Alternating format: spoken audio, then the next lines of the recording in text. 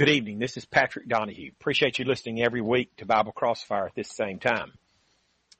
We allow you to call in, ask your Bible questions, make a Bible comment. Feel free to call in. While we're waiting on our first call, I thought I would talk about the fact that the Bible teaches that Jesus is God. Now, when I say Jesus is God, I don't mean God the Father. Like, I have 3 sons. I'm human. So therefore, logically, my sons would be human. So if God has a son and God is deity, then we would expect his son, Jesus Christ, to also be deity. So that's what I mean when I say Jesus is God. I don't mean he's the Father. I mean he's God, the Son, as some people say it. He's deity, just like his Father. The first verse I would like to turn to prove that concept is John chapter 1, verse 1. It says, "In the beginning was the Word, and the Word was with God, and the Word was God." Now we know here that this phrase, the Word, is referring to Jesus Christ because verse 14, same chapter says, "And the Word was made flesh and dwelt among us." So this is talking about Christ when it says the Word. As a matter of fact, the Word is just another name for Christ. Revelation 19:13 says, "And he was clothed with a vesture dipped in blood, and his name is called the Word of God." When the Bible calls Jesus the Word, it's not saying he is the Scriptures. They're not equivalent. They're two different things. We had 2 presidents named George Bush in the last 20 or 30 years. They're not the same person. Same name for 2 different men. Same name for Jesus Christ and the Scriptures, the Word. They're not the same thing, the same name for 2 different things. So verse 1 of John 1 says, "In the beginning was the Word." That's Jesus. "And the Word was with God," meaning Jesus Christ was with God the Father in the beginning. He's not the same as God the Father because he was with God the Father. If I'm with my wife at the grocery store, that means myself and my wife are 2 different persons. So the Word, Jesus Christ, was with God the Father, different than God the Father. And then it says the Word was God, also deity. That proves what we're saying. Jesus is God. He's deity. Not God the Father, but he is deity. He's God. He is deity just like his Father. He's God just like his Father. A lot of people, a lot of churches teach that Jesus was just a man. Jesus was a man, all right, but he was also God. And John chapter 1, verse 1 proves that. "In the beginning was the Word," that's Jesus, "and the Word was with God." So Jesus was with God in the beginning, and the Word was God. Jesus was God. He's deity.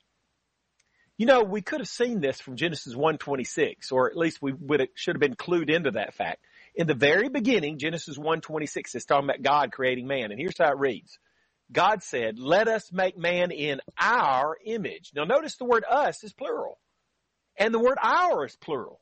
So when God said, "Let us make man in our image," there's 2 words there that indicates that there's more than one person or individual entity being in the Godhead. Let us make man in our image, plural. We should have been clued into the fact from the very beginning that there's more than one person in the Godhead. There's a Father, there's a Son, and we see from other passages, there's the Holy Spirit. But we're talking about Jesus tonight. We're proving that he is God. John 20, verse 28 proves that. After Thomas, we sometimes call him Doubting Thomas, finally saw the prints in Jesus' hands, the scar in his side, Thomas answered and said, John 20:28, "My Lord and my God." Thomas calls Jesus God. And from Jesus' response in verse 29, he approves of what Thomas calls him. He agrees with it. Jesus is called God in Acts 20, in John 20, verse 28. Also, Acts 20, verse 28, he's called God. Let me read Acts 20, verse 28. It says, "Take heed therefore unto yourselves and to all the flock over the which the Holy Ghost hath made you overseers, to feed the church of God, which he hath purchased with his own blood." Now, this can't be talking about God the Father. He doesn't have any blood. This is talking obviously about Jesus. He purchased the church with his blood, but it calls him God. These elders are told to feed the church of God, which he hath purchased with his own blood. Well, that's Jesus, not God the Father, and he's called God. This is talking about the church of God, not the church of God the Father, but the church of Jesus Christ. He's the one that purchased the church with his blood. Jesus is called God. So we've seen 3 passages so far that call Jesus God. Why would anybody who says they believe the Bible want to deny that fact that Jesus is God. If you have a Bible question or comment, give us a call. That number is 877-655-6755. The number to call if you have a Bible question or comment is 877-655-6755. Feel free to call. The lines are wide open. Any Bible question or comment on this topic or any other Bible topic, we'll do our very best to try to answer it. Now, sometimes we may have to say, I don't know the answer to that. It's better to say, I don't know, than to make something up. The Bible doesn't tell us the answer to every question anyway. Deuteronomy 29:29 says the secret things belong to God. Not every question is answered by the Bible, but the things that we need to know to serve God acceptably are in the Bible. It tells us everything we need to know. 2 Timothy 3:16 and 17, all scripture is given by inspiration of God. It's profitable for doctrine, for reproof, for correction, for instruction in righteousness, that the man of God may be perfect, thoroughly furnished unto all good works. It gives us everything we need to know. It thoroughly furnishes us into all good works. The Bible tells us everything we need to know to be saved, to be pleasing to God. It doesn't answer every question. It's not going to tell you what the square root of 1,000 is. But if you need to know something to be saved, to be pleasing to God, you'll find it in the Bible. If it's not in the Bible, you don't need to know it. And there's no reason to speculate about things that aren't in the Bible. That's a waste of time. Just teach what's in the Bible. And if the Bible doesn't answer a question, say, we don't know. The Bible doesn't tell us. Isaiah chapter 9 verse 6 says, for unto us a child is born, unto us a son is given, and the government shall be upon his shoulder, and his name shall be called Wonderful, Counselor, the Mighty God, the Everlasting Father, the Prince of Peace. You know, that's obviously a prophecy about the coming child, Jesus Christ, and it calls him the Mighty God. You know, the Watchtower folks, the JWs, will say God, Jesus was a small case God, like the judges back in the Old Testament. No, this calls him the Mighty God. He's deity. He's the Son of God. And as I mentioned, the son of a human would be a human, so the Son of God would be God himself. Not God the Father, but deity. He's also deity. Jesus is God. Hebrews chapter 1 verse 8. But unto the Son he saith, thy throne, O God, is forever and ever. A scepter of righteousness is the scepter of thy kingdom. God is talking here, and it says, unto the Son he saith, thy throne, O God. God the Father calls Jesus God. Now, if God the Father calls Jesus God, who am I to argue with God the Father? He believes and says that Jesus is God. How can I say that Jesus is just a man? He's not. He's deity. Was he a man? Yes, he was a man also. He became flesh, we read in John 1:14. But he was God. In the beginning was the Word was with God, and the Word, that's Jesus Christ, remember, was God. He's God. Became a man. If you have a Bible question or comment, give us a call. 877-655-6755. The number to call if you have a Bible question or comment is 877-655-6755. How about Titus chapter 2, verse 13? Here's how that reads. Looking for that blessed hope and the glorious appearing of the great God and our Savior, Jesus Christ. Now, this verse is calling someone God. Who is it? It's not God the Father. It's talking about the second coming of Christ. Looking for that blessed hope and the glorious appearing of the great God. That's talking about the second coming of Christ, the glorious appearing of Christ. And it calls him God. That's what we're looking for. We're hoping for the second coming of Christ, the appearing of the great God, Jesus Christ. He's called God. This is like the 5th or 6th verse that we've read that just straight up calls Jesus God. Yet we have all kinds of religions, churches, supposedly, that say he's not God, that he's only a man. How about Philippians 2, 5 and 6? There we're told that let this mind be in you, which was also in Christ Jesus, who, being in the form of God, thought it not robbery to be equal with God. That's a little bit maybe worded a little funny for us in the King James, but if you think about it, it makes a whole lot of sense. It would be robbery for me to try to claim to be equal with God because I'm not anywhere close to being equal with God. It would be robbery if I said I was as good a basketball player as LeBron James because I'm not anywhere close as good a basketball player as LeBron James. But it wasn't robbery for Jesus Christ to be equal with God. That's not robbery because he is equal with God. He is equal with God. That makes him God. Now, what about those verses like 1 Corinthians 11 verse 3 that says the head of the woman is the man, the head of Christ is God? If God the Father is the head of Christ, doesn't that make God superior to Jesus Christ? Therefore, Jesus is not equal? No. No. The head of the woman is the man. Does that make man superior to woman? No. It just means they have different roles. So when it says God, talking about God the Father in 1 Corinthians 11:3 is head over Christ, it's not saying he's superior. They're equal. Both of them are deity. It's just saying they have different roles. One has the role of the Father. One has the role of the Son. One is subject to God. I mean, Jesus is subject to the Father. Does it mean that he's not equal with God? Philippians 2 says he is equal with God, which means he is God. It just means he has a different role. He's subject to his Father, God the Father. If you have a Bible question or comment, give us a call. The number is 877-655-6755. 877-655-6755. How about Matthew 1:21 through 23? This is talking about Mary. It says, she shall bring forth a son, and thou shalt call his name Jesus, for he shall save his people from their sins. Now all this was done that it might be fulfilled, which was spoken of the Lord by the prophet, saying, behold, a virgin shall be with child, and shall bring forth a son, and they shall call his name Emmanuel, which being interpreted is God with us. In this passage, we have there's a lot of names for Christ given in the Bible. We saw some in Isaiah 9 verse 6 before. We saw one in Revelation 19 verse 13.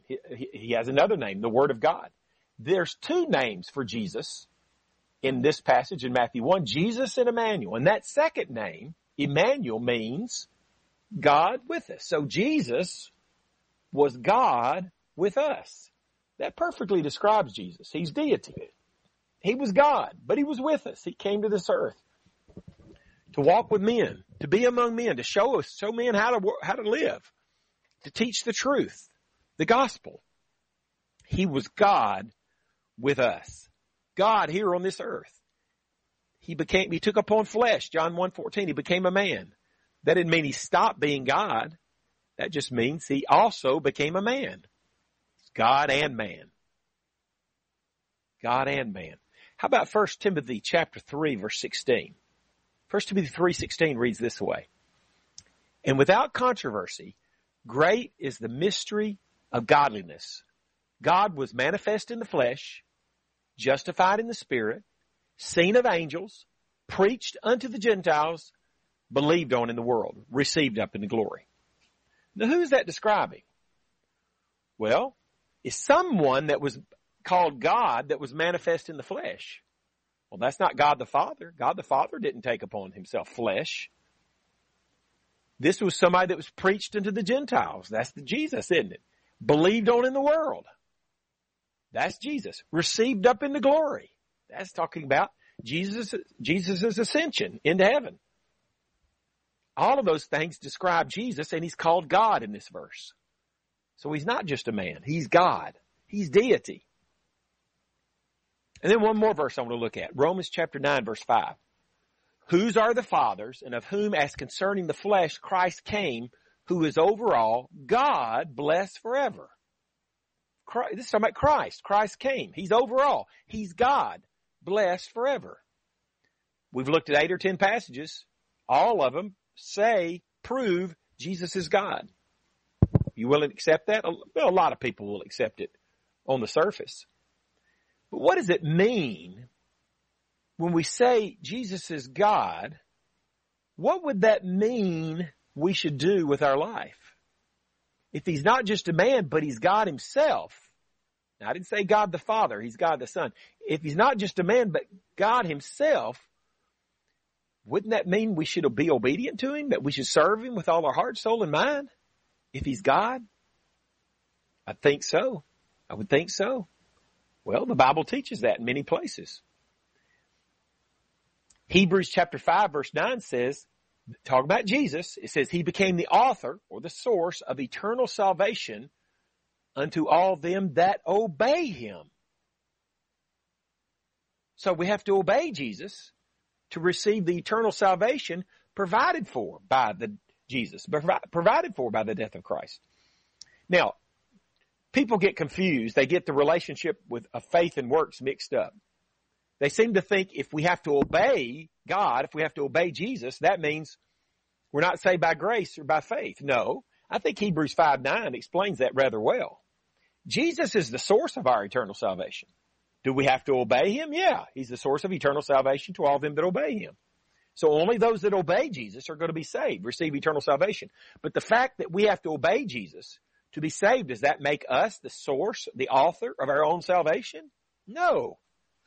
Jesus is the author, the source to all those that obey him. So even though we have to obey Jesus to be saved, that doesn't change the fact that salvation is by grace, that still Jesus is the author or source of our eternal salvation to all those that obey him. So we do have to obey Christ to be saved. We're saved by grace through faith. That doesn't mean we don't have to obey him. Remember the walls of Jericho?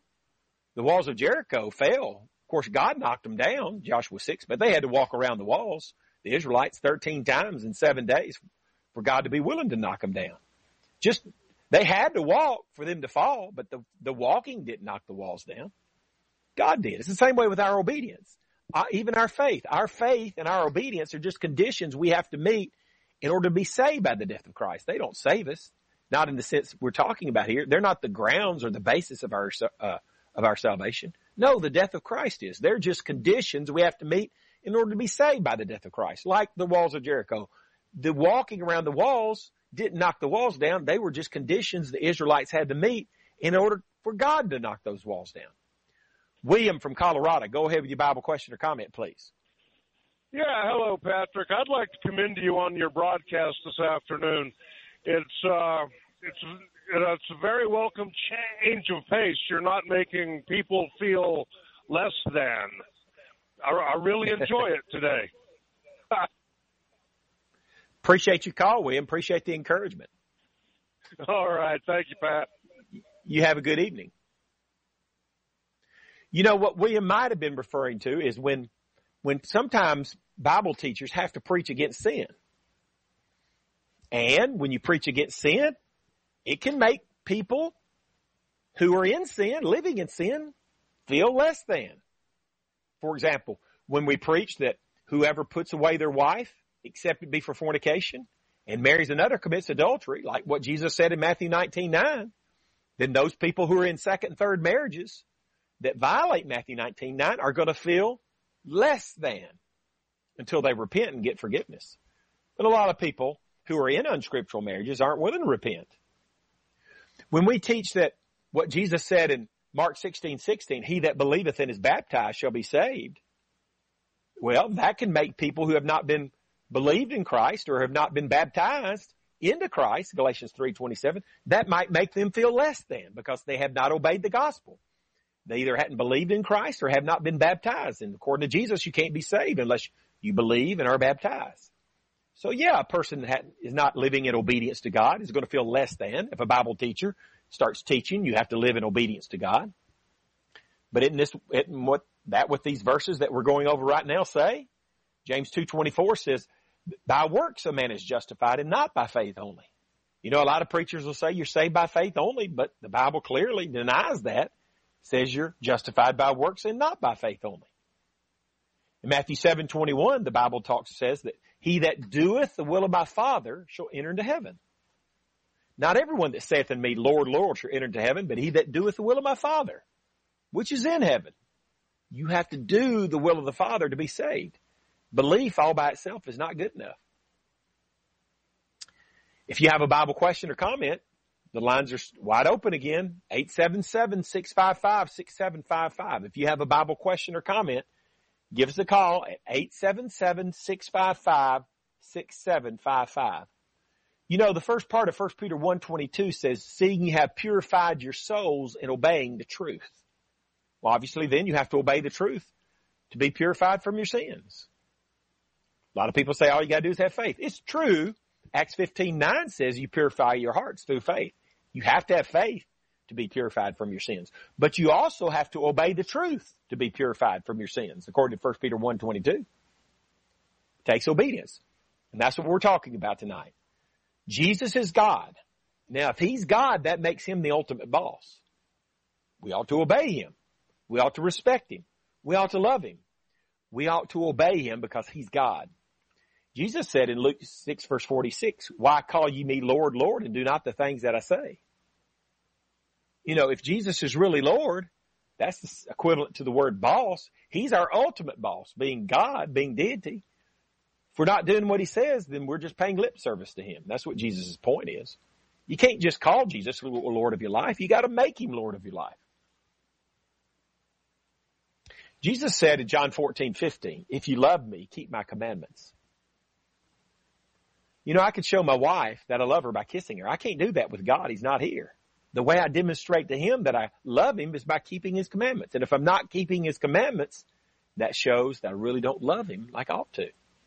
Now, a sister passage to that, John 15:14, Jesus said, ye are my friends if you do whatsoever I command you. Now, unless I don't know how to read English, that implies that if we don't do what Jesus commands, we're not his friend. And we can't be saved if we're not a friend of Jesus. Can we? So, all of these preachers out here saying you're saved by faith alone, they're just contradicting basically every page in the Bible which teaches that obedience is also necessary to salvation.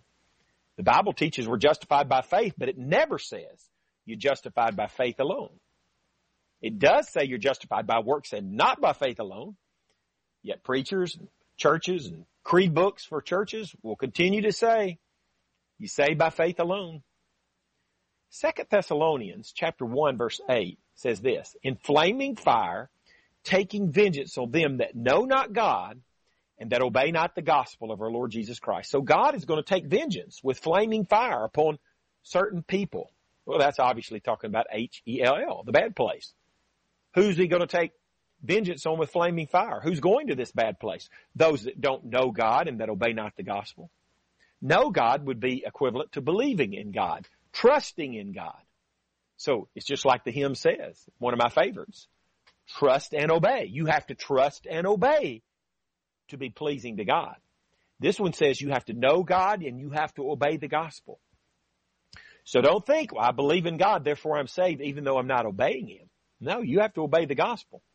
A lot of people out there think they're Christians and they don't have a clue what obeying the gospel means. They never studied it. Their preachers never talk about it. But this verse and a bunch of other verses say you have to obey the gospel to be saved.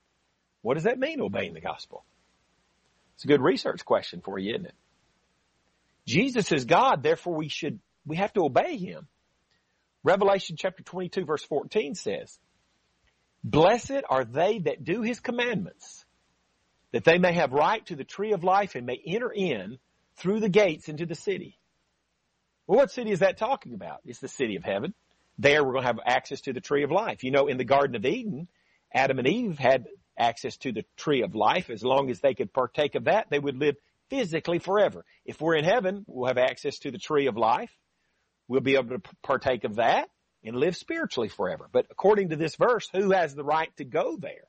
Who has the right to go to the city of heaven and partake of the tree of life? It says, blessed are they that do his commandments, that they may have the right to the tree of life and may enter in through the gates to the city. So only those that do his commandments have the right to go to heaven. That's pretty clear, isn't it? Very clear.